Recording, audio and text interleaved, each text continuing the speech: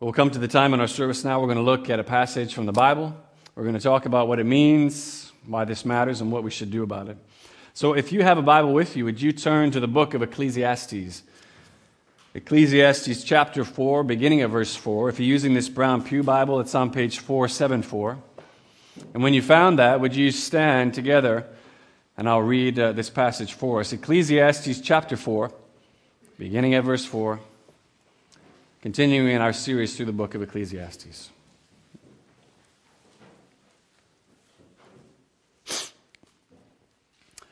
Solomon says this, "And I saw that all labor and all achievement spring from man's envy of his neighbor.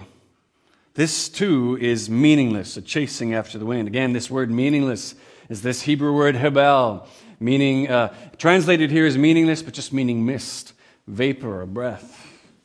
Verse 5, "The fool folds his hands and ruins himself. Better one handful with tranquility than two handfuls with toil and chasing after the wind. Again, I saw something meaningless under the sun. There was a man all alone. He had neither son nor brother. There was no end to his toil, yet his eyes were not content with his wealth. For whom am I toiling, he asked, and why am I depriving myself of enjoyment? This too is meaningless, a miserable business. Two are better than one, because they have good return for their work. If one falls down, his friend can help him up. Pity the man who falls and has no one to help him up. Also, if two lie down together, they'll keep warm. But how can one keep warm alone? Though one may be overpowered, two can defend themselves. A cord of 3 strands is not quickly broken." This is God's word. You may be seated. Let me pray for us once more and just ask God's blessing now on this time in His word.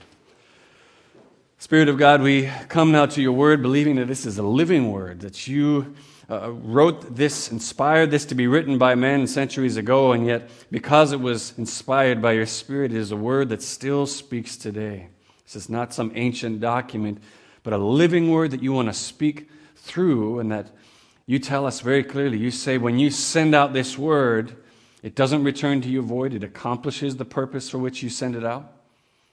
God, I'm asking you to accomplish that purpose in each one of us here today. As I always ask, eternal God, now would you move and govern my tongue to speak your truth. Amen.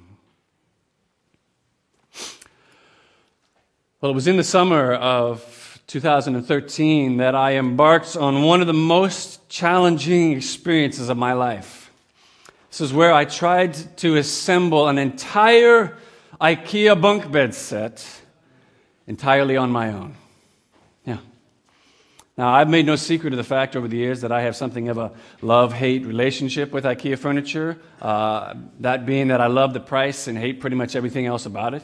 I hate having to find the product in this sea of identical-looking cardboard boxes on the shelf. I hate how those carts don't actually go straight, and I can't maneuver around those aisles with all the people. I hate trying to fit random-sized boxes into my car. But what I hate most of all is the assembly process. The assembly process, it makes me go to dark places in my heart. But now here I was. This is no longer a cute particle board side table or shelves that can barely hold the weight of a coffee cup. Now, this is an entire set of bunk beds that we're putting together. And after hours of laboring to put this thing together and balancing with the thing, trying to put it by myself, it looked like something out of Cirque du Soleil, I don't know what. Eventually, I came to the realization that I should have known from the beginning. I needed the help of another person. This work was not intended to be completed on my own. Now, I would love to tell you that this was just an isolated example, but unfortunately my family attends this church and they can tell you otherwise. I do this kind of thing all the time. Whether this is trying to carry in all the groceries from the car at one trip, whether it's trying to deal with sin issues on my own throughout the years, whatever it is, somehow it seems I always need to get stuck first before I realize, I need the help of other people. I should have asked for help with that. First problem is, it's just inefficient. It increases the likelihood of being injured like 1,000 times. But the much deeper problem, doing things on our own, is that it's contrary to the way God designed us. It's easy to miss, but if you look in the creation account described for us in the book of Genesis, when God is adding human beings into the mix, he very clearly says, "Let us make mankind in our image and in our likeness." In our likeness, which means we're made in the image and likeness of a God who, among other things, lives in perfect, eternal, unbroken community within himself, Father, Son, and Holy Spirit. So it means we're hardwired for community. From the most extreme extrovert you know to the most committed introvert and everything in between, we are hardwired for community. It means we need each other. We're designed to need each other. And yet, since the entry of sin into the world, the fall in Genesis chapter 3, in one way or another, every single one of us regularly still tries to live in denial of that reality, living in ways that are contrary to our design need for community, even as we continue to long for it. Dietrich Bonhoeffer was a German pastor and theologian living in Nazi Germany in 1939 during the Second World War. And it was at that time he published his now famous book, Life Together. Maybe some of you have read this, which was essentially a treatise on Christian community and how that's connected to our image bearing of God. In that treatise, he wrote this: "We are members of a body, not only when we choose to be, but in our whole existence. Every member serves the whole body either to its health or to its destruction. This is no mere theory, it is a spiritual reality. And the Christian community has often experienced this effect with disturbing clarity, sometimes destructively, and sometimes fortunately. Which is ultimately just reminding us we are designed for community whether we like it or not. And there are consequences that result when we seek to live contrary to that design." We're continuing our series this morning through the book of Ecclesiastes called Chasing After the Wind. And although it was written centuries before a guy like Dietrich Bonhoeffer, King Solomon, who is the author of Ecclesiastes, is going to tell us almost the exact same thing as it relates to our designed need for community, as well as the ways we destroy that community when we seek to live contrary to our relational design. And to understand why God would make us that way, as well as to see what Solomon has to say about how we can avoid patterns of thinking and behavior that destroy community, I want to look at our passage this morning in just two ways. I want to show you 3 hindrances to community, and then finally, 3 pictures of true community. 3 hindrances to community, 3 pictures of true community. That's what we're going to see in our passage this morning. So if you've closed your Bibles, would you open them up again to that same passage, Ecclesiastes chapter 4, beginning at verse 4. Follow along with me as we look at Solomon's own treatise of our life together under the sun. So let's look first of all at 3 hindrances to community. 3 hindrances to community. So again, the teaching of the Bible is that all human beings are made in the image and likeness of God, and that triune God, Father, Son, Holy Spirit, in whose image we've been created, is an infinitely relational God.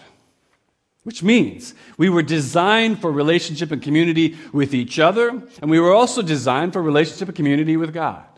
And we had that. We had that relationship and community with each other and with God for all of about 2 chapters of the Bible story before sin enters the world through Adam and Eve's sin, and that community was lost. And in the first 4 verses of our passage, what Solomon is doing here essentially is giving us 3 descriptions of behaviors that we still practice today that are contrary to a design and bring about a continued loss of that community. Now, no, you may not see or recognize yourself in all of his descriptions, but you'll very likely see yourself in at least one of them. So watch closely with an open mind and an open heart. And the behaviors he describes as hindrances to community that I see are as follows: domination, disengagement, and then deprivation. Domination, disengagement, deprivation. Let's look first of all at domination. We see that in verse 4. Look with me there. Solomon says, "And I saw that all labor and all achievement spring from man's envy of his neighbor." Now, Solomon's already gone to great lengths in previous chapters to show how our work, our toil, it is a good gift from God. It's something to be enjoyed as long as we're not looking to it to find meaning and purpose that can only be found in God. It is a good gift. But, of course, in a world stained and broken by sin, even good things can become harmful things. So, what we see is that what he's describing here is a way in which we can pour ourselves into our work now, striving after all these achievements, not for the sake of enjoying God's good gift of work, not for the sake of enjoying the benefits that we all receive as a result of that work in our days under the sun, but because of this, because we look around us and we see what our neighbor has, and we want the same or better for ourselves. Envy. We look on our achievements and the things around us that others have with envy. And his commentary on Ecclesiastes, Derek Kidner, says it this way. There's lots of different exceptions to this rule, but he says this, "But the fact remains, all too much of our hard work and our high endeavor is mixed with the craving to outshine or to not be outshone." I don't think it's an overstatement to say that this behavior is only stoked and fueled at an even greater level in this world that we live in today, right? The prevalence of social media in the hands of everyone from grandma to grandchild, it's everywhere. We have an access to compare our stuff with everybody else's stuff in a way that somebody in Solomon's age couldn't have even dreamed of having. So what this looks like now is rather than just living out our days under the sun, being content with what we have, we live in a constant state of envy, a constant state of competition with everyone, where I'm trying to dominate over everyone else around me, including those who are closest to me. So it looks like this. I mean, I don't just buy another pair of shoes because one is worn out and I have the blessing of being able to buy a new pair. No. Now I have to buy that pair of shoes with that label on it because, I got to have my Fluvogs, I got to have my Manolo Blahnik, whatever it is, I've got to have these shoes because they've got to be matching or better than the shoes that I see all my friends have. I got to be able to show up to work or class on Monday morning and people will be like, "Whoa, your shoes are amazing." And so the cycle continues. Or I no longer exercise. I no longer work out because I want to be healthy and steward the body God's given me. Now I need to work, slave, starve myself, maybe surgically alter myself because I need to look like the Facebook, Instagram pictures of my neighbor's vacation. Man, they look incredible. I got to do something. I can't just enjoy be healthy. No, that's not good enough anymore. It's a competition. It's keeping up with the Joneses gone wild. But can we just be honest with each other this morning and acknowledge and agree that competition like that is devastating to community? That you can't really be in community with those who you're trying to dominate, right? Stephen Myers said it this way: if companionship, by which he would include community, relationship, if companionship is true good, then labor that alienates oneself can only impoverish, no matter what the material gain may be. So that's what domination looks like, a constant state of envy and competition. If you look at verse 5 now, we see the next hindrance to community, disengagement. Solomon writes this: "The fool folds his hands and ruins himself." Now, I don't know if it was a politically correct day at the office when the New International Version translators were working on this, but when you look at the original Greek text, this is how this verse comes across. It says, "The fool folds his hands and eats his own flesh." That's a little bit more striking, isn't it? Devours himself. Or again, as Kidner puts it, this man's idleness eats away not only at what he has, but who he is. And we've already seen it. Solomon, he likes to do comparative analysis, right? When he's looking at stuff during his study of everything under the sun, He likes to look at both sides of what he's trying to examine. So here, what he's presenting is simply the opposite end of the spectrum, from the guy who's working like crazy to meet or exceed the standards of what he sees his neighbor has, to now describing a guy who couldn't care less. He couldn't be bothered to meet the standards of anyone. He doesn't care. It's a guy who, no matter what you invite him to, no matter what you ask him to help serve in, include him in, his response is always, meh. No, I don't know. No, you know what? No, I'm going to be super busy at that time. I got all kinds of stuff. I got stuff I got to work on, so no, I'm not going to make it. No, I don't think I can do it. No, I'm busy that time. Or if they do come to the things, if they do come to that work day, that event, whatever it is, they just sit off in the back corner on their phone the whole time, earbuds in, just not engaging with anyone, and then they leave after the lunch break. I mean, do you have any idea how difficult it is, how impossible it is to build community with someone as disengaged as that? Disengagement is deadly to community. Why? Because true, deep community, where you're really doing life together, takes work. It takes effort. It takes willingness to be vulnerable and get your hands dirty. And in the end, what Solomon is saying here is the disengaged person is not only deadly to community, they're deadly to themselves. That figuratively speaking, they devour themselves as a result of their disengagement from community. Finally, the last hindrance to community Solomon lists we see in verse 8. Look with me there. He writes this: "There was a man all alone. He had neither son nor brother. There was no end to his toil, yet his eyes were not content with his wealth. For whom am I toiling, he asked, and why am I depriving myself of enjoyment?" Here Solomon describes the one who deprives himself of community. Listen, not because there's not people around them. There are people around them. But because they're so inwardly focused, so inwardly driven that they make no time, they make no space in order to connect deeply with anyone.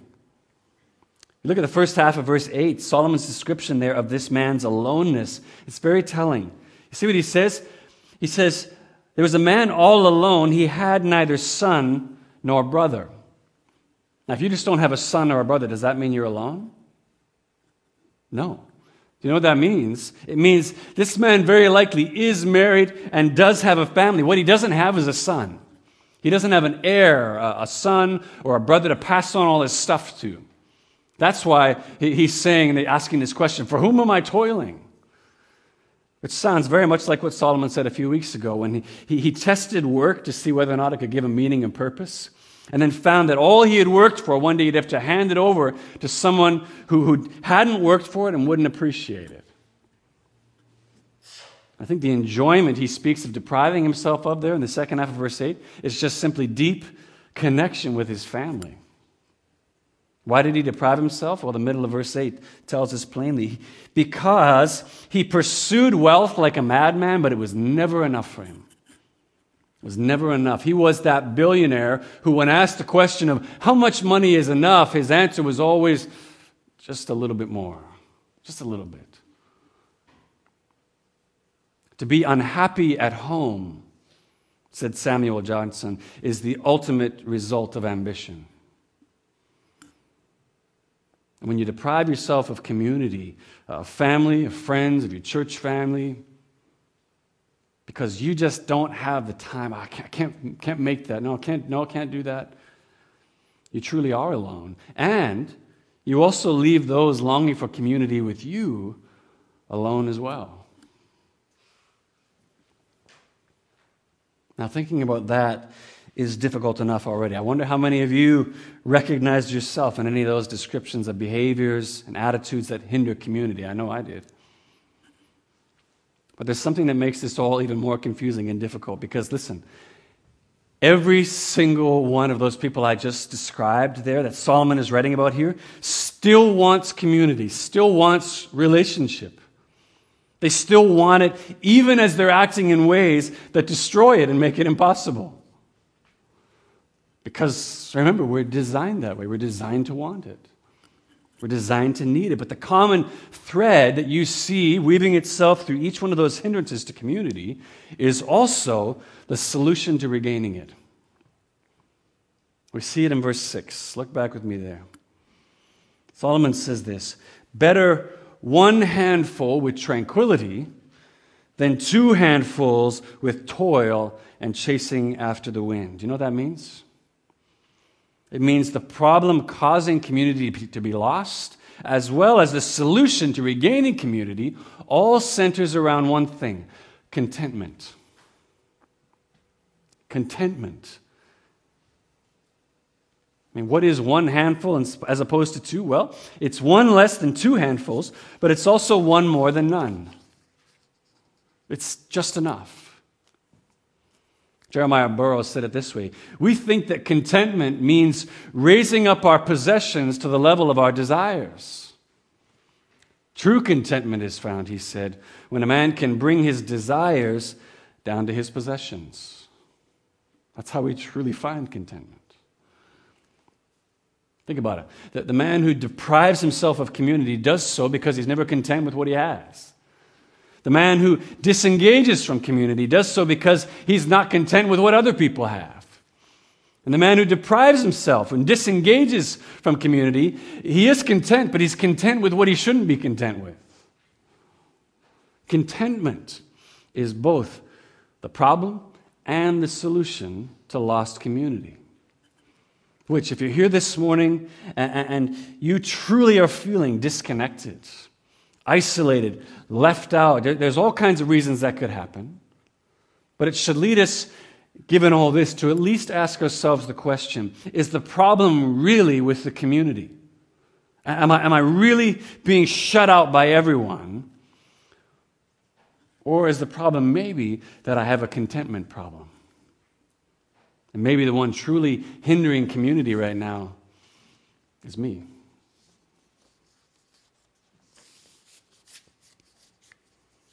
Okay, those are three hindrances to community. Last thing I want us to look at this morning is three pictures of true community. Three pictures of true community. And these last few verses are interesting, and they'll likely be familiar to you if you've ever been to a wedding ceremony before, because they're very often read, particularly at Christian weddings, to describe in more detail what God said succinctly in Genesis 2:18. It is not good for man to be alone. What I'd like to suggest to you this morning, while these verses certainly do include the beauty of community that's experienced within a marriage, to limit them to only describing that would be a great mistake. I say that particularly to those of you who are single here this morning, because all too often in our churches, we can lift up the beauty of marriage to a place that makes anyone who's not married or who can't get married feel like they're on some kind of lower level, some second class in the family of God, and that's just not the case. It's not the case because, listen, marriage is absolutely, it's one of God's good gifts to us in this life, but it's not the pinnacle of all relationships. It's not. A relationship with Jesus is. That's the pinnacle. And when we forget that, we get caught up in saying all kinds of romantic sounding stuff that actually has no basis in the Bible.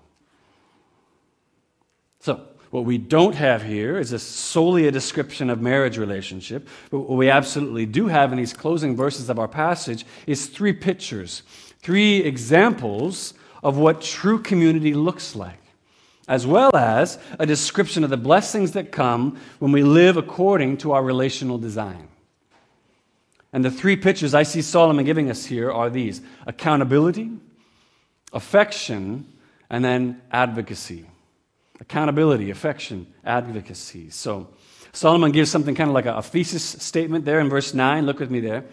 He says, two are better than one because they have good return for their work. So he's setting up his demonstration of these three pictures of true community. Good return there in verse 9. It's just the same as to say they earn superior wages. They complete their work with greater profit and likely with greater efficiency than someone could do just working on their own. It's a principle that's often summed up by the well-known proverb, many hands make light work. And the first blessing, the first advantage of community that Solomon lists here, we see in verse 10. Look there. He says, if one falls down, his friend can help him up. But pity the man who falls and has no one to help him up. Now, yes, there's an obvious description of rescue going on here, right? Someone's fallen, helping him up. But unless you're someone here this morning who's especially frail, maybe especially clumsy, I don't know, maybe you're learning to snowboard, I don't know all that many people that literally fall down all that much, that need someone to help them up again. Maybe you do, I don't. But I do know people that fall. I know people that get knocked down by the trials of life. People that get knocked down by temptations to sin all the time. I know lots of people like that. That's everybody I know. And in light of that truth, I think this first picture of true community that Solomon gives us here is one of accountability. Accountability, of having someone there to help us up, to call us back, to pick us up and pull us out whenever we fall, whenever we are overcome by those trials or temptations in life. Because, of course, one of the most destructive attitudes in any community is hiding our failures, hiding our fallings, and telling ourselves, well, I can get out of this. I can just get out of this on my own. I don't need to share it with anybody. I'll just fix it on my own. But having others around us who will commit to help us up, to put out their hand and be like, let me help you. Let me walk alongside you. Whenever we have that in front of us and with us, it's the first picture of community that Solomon says brings good return for our work. It brings good return when we have that accountability of someone to walk with us, to help us up. Next picture is in verse 11. Look with me there. Solomon says, also, if two lie down together, they will keep warm. But how can one keep warm alone? Now, yes, clearly this has implications within a marriage relationship. Okay, it's not wrong here to picture a nice spooning snuggle on a cold evening or something like that. No, that is good and right. And yet, any of you who have ever trained in wilderness survival, any of you who are trained as lifeguards, you will know that there's an understanding there that shared body heat in an emergency situation can mean the difference between life or death. You're wading in the ocean to get rescued. You need shared body heat in order to do that and not die of hypothermia. Or to come across somebody who's experiencing hypothermia, but you can't get them into a place of warmth right away. Shared body heat is one of the ways you rescue them. Just consider alone the life-giving warmth that an affectionate community can offer us in a world that is all too often cold and isolating place to live in. We need the shared warmth of community. Finally, the last picture Solomon gives us of true community is advocacy. Advocacy. You see this in verse 12. Solomon says, though one may be overpowered, two can defend themselves. A cord of three strands is not quickly broken. Now that last part of verse 12 in particular is being given all kinds of interpretations and understandings, picturing the Trinity, they say it pictures how God holds a married couple together. It's the third cord. It talks about, some people say it's bringing kids, how they bring stability into a family relationship, all those things. And I think all those pictures could make use of that analogy. But big picture, do you know what Solomon is trying to communicate with that statement? He's trying to say that a cord of three strands is really hard to break. That it's as simple as that. It's hard to break. That there is a strength, a greater strength in numbers that we don't have on our own. Whether the battle is physical, spiritual, political, psychological, whatever it is that threatens to overpower us, how comforting does it feel to know you have a community of brothers and sisters battling alongside you, advocating for you. To know that whatever opposition you face in this life does not have to be faced alone. It's funny to think about, but I think one of the reasons we read verses 9 through 12, whether you're a Christian or not here this morning, we find ourselves nodding our heads in agreement or even just saying, well, of course that's better. Of course that's better. The reason is because what Solomon's describing here is a life lived out in accordance with God's intended design of us. It just feels right. Same way that a fish who flops out of the net and manages to get back into the ocean, a minute later he looks around and he's like, this is better. This feels way better than up in that net. This feels right. Or driving on the right side of the road feels much less stressful than constantly having to weave in and out of oncoming cars. It feels right because it was designed that way. Solomon's pictures of true community feel right. They sound right to us because they are right. Because they're in accordance with the way God designed us in the first place. Or as Philip Ryken says in his book on Ecclesiastes, the buddy system is not just for school field trips and swimming in the ocean. It's God's plan for our life and service to Him. It has been this way from the beginning. My question for you as it relates to all that Solomon just described here is, are you living in accordance with that design? Are you making use of the community that God's put around you, even amongst this church family? There's lots of opportunities for community. Are you making use of them? It's all well and good to nod our heads in agreement with what Solomon pictures here, but are you actually making yourself accountable to other people in this church who know and love you? Are you receiving and returning the warmth of community that each of us needs so desperately in this world? Are you admitting your need for others to stand beside you? And are you standing beside others as they reveal their need to you?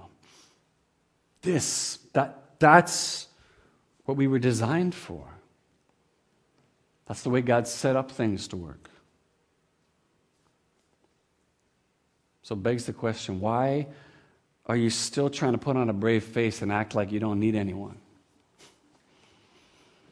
Why are you still planning to one day get more connected when you're in desperate need of connection and community right now? Why are you still watching someone on the brink of falling and thinking, man, someone should really do something to help them? Why do we do that? Just like the fish out of water, living outside of God's intended design is suffocating to the human soul. And believing that somehow you're the one exception to the rule will only leave you chasing after the wind. It's not how you were designed. It doesn't work that way. In the end, the question that haunts me most of all is, why? Why? If I'm designed to be relational because I'm made in the image of likeness of a relational God, and if the benefits of community are plainly obvious to me, why do I still find myself so often on the outside of community? Why is that? Or why do I know my need for community but still find myself being one of the hindrances to it? Why does that happen? Well, there's all kinds of good reasons for that to happen. The most basic one being that since the entry of sin into the world, our desires are now disordered. We don't walk in accordance with our design that God made us with. That's the first easy reason. Another reason, very likely, could be maybe you are doing everything right, actually, but community takes a group of people to do, and maybe others are not operating according to their design. But beyond that, I think another reason we don't regularly engage in community is because, whether explicitly we know or instinctively we know, being in community involves a cost. It involves a cost, and it's a cost very often we don't want to pay. I don't want to. Commenting on our passage, Derek Kidner said this: such demands here are not explicit, but there would hardly be the need to set out the benefits of partnership if it involved no cost. Its obvious price, the obvious price of community, is a person's independence. That is the cost. Henceforth, he must consult another's interest and convenience. He must listen to another's reasoning, adjust to another's pace and style, keep faith with another's trust. I think in the end, the reality is that we so often live outside of community and act in ways that hinder it because we're not willing to pay the price to have it. We don't want to give up that independence. We want all the benefits of community without having to contribute to it ourselves. Pastor and author Tim Keller said it this way: everyone says they want community and friendship, but mention accountability and commitment, and they run the other way. I think that's true. But we dare not run away from the cost. We dare not run away because, along with community with one another, the Bible is also clear that we were designed for community with God. We were designed for community with Him, both so that we could know the joy of a restored relationship with Him and so that we could gradually reflect more and more of His image and likeness as we have that community with Him. That's what Paul said in Romans 8:29. The purpose of God saving us was so that we might be conformed more and more into the image of His Son. That's what community with God is about, to make us look more like Jesus. But, that's where community with one another suddenly becomes even more important. Because, just like those IKEA bunk beds, this work was not intended to be completed on our own.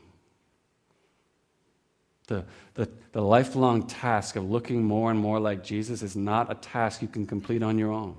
We need each other. The Bible is full of commands, of one another commands, of ways we need to work together in community to do this. Tim Keller again says it this way so well. Only if you are part of a community of believers seeking to resemble, serve, and love Jesus will you ever get to know Him and grow in His likeness. It means we need each other. And beyond that even, when we remember that the God of the universe was willing to pay the cost of His own Son in order to restore relationship and community with us, is there truly any cost that's not worth paying to be in that community both with each other and with the God who created you and designed you to be in community? There is a cost. There is a cost to community and enjoying the benefits of life together. Absolutely there is. But there's also very good return for that investment, both for yourself as well as for those with whom you do life together with.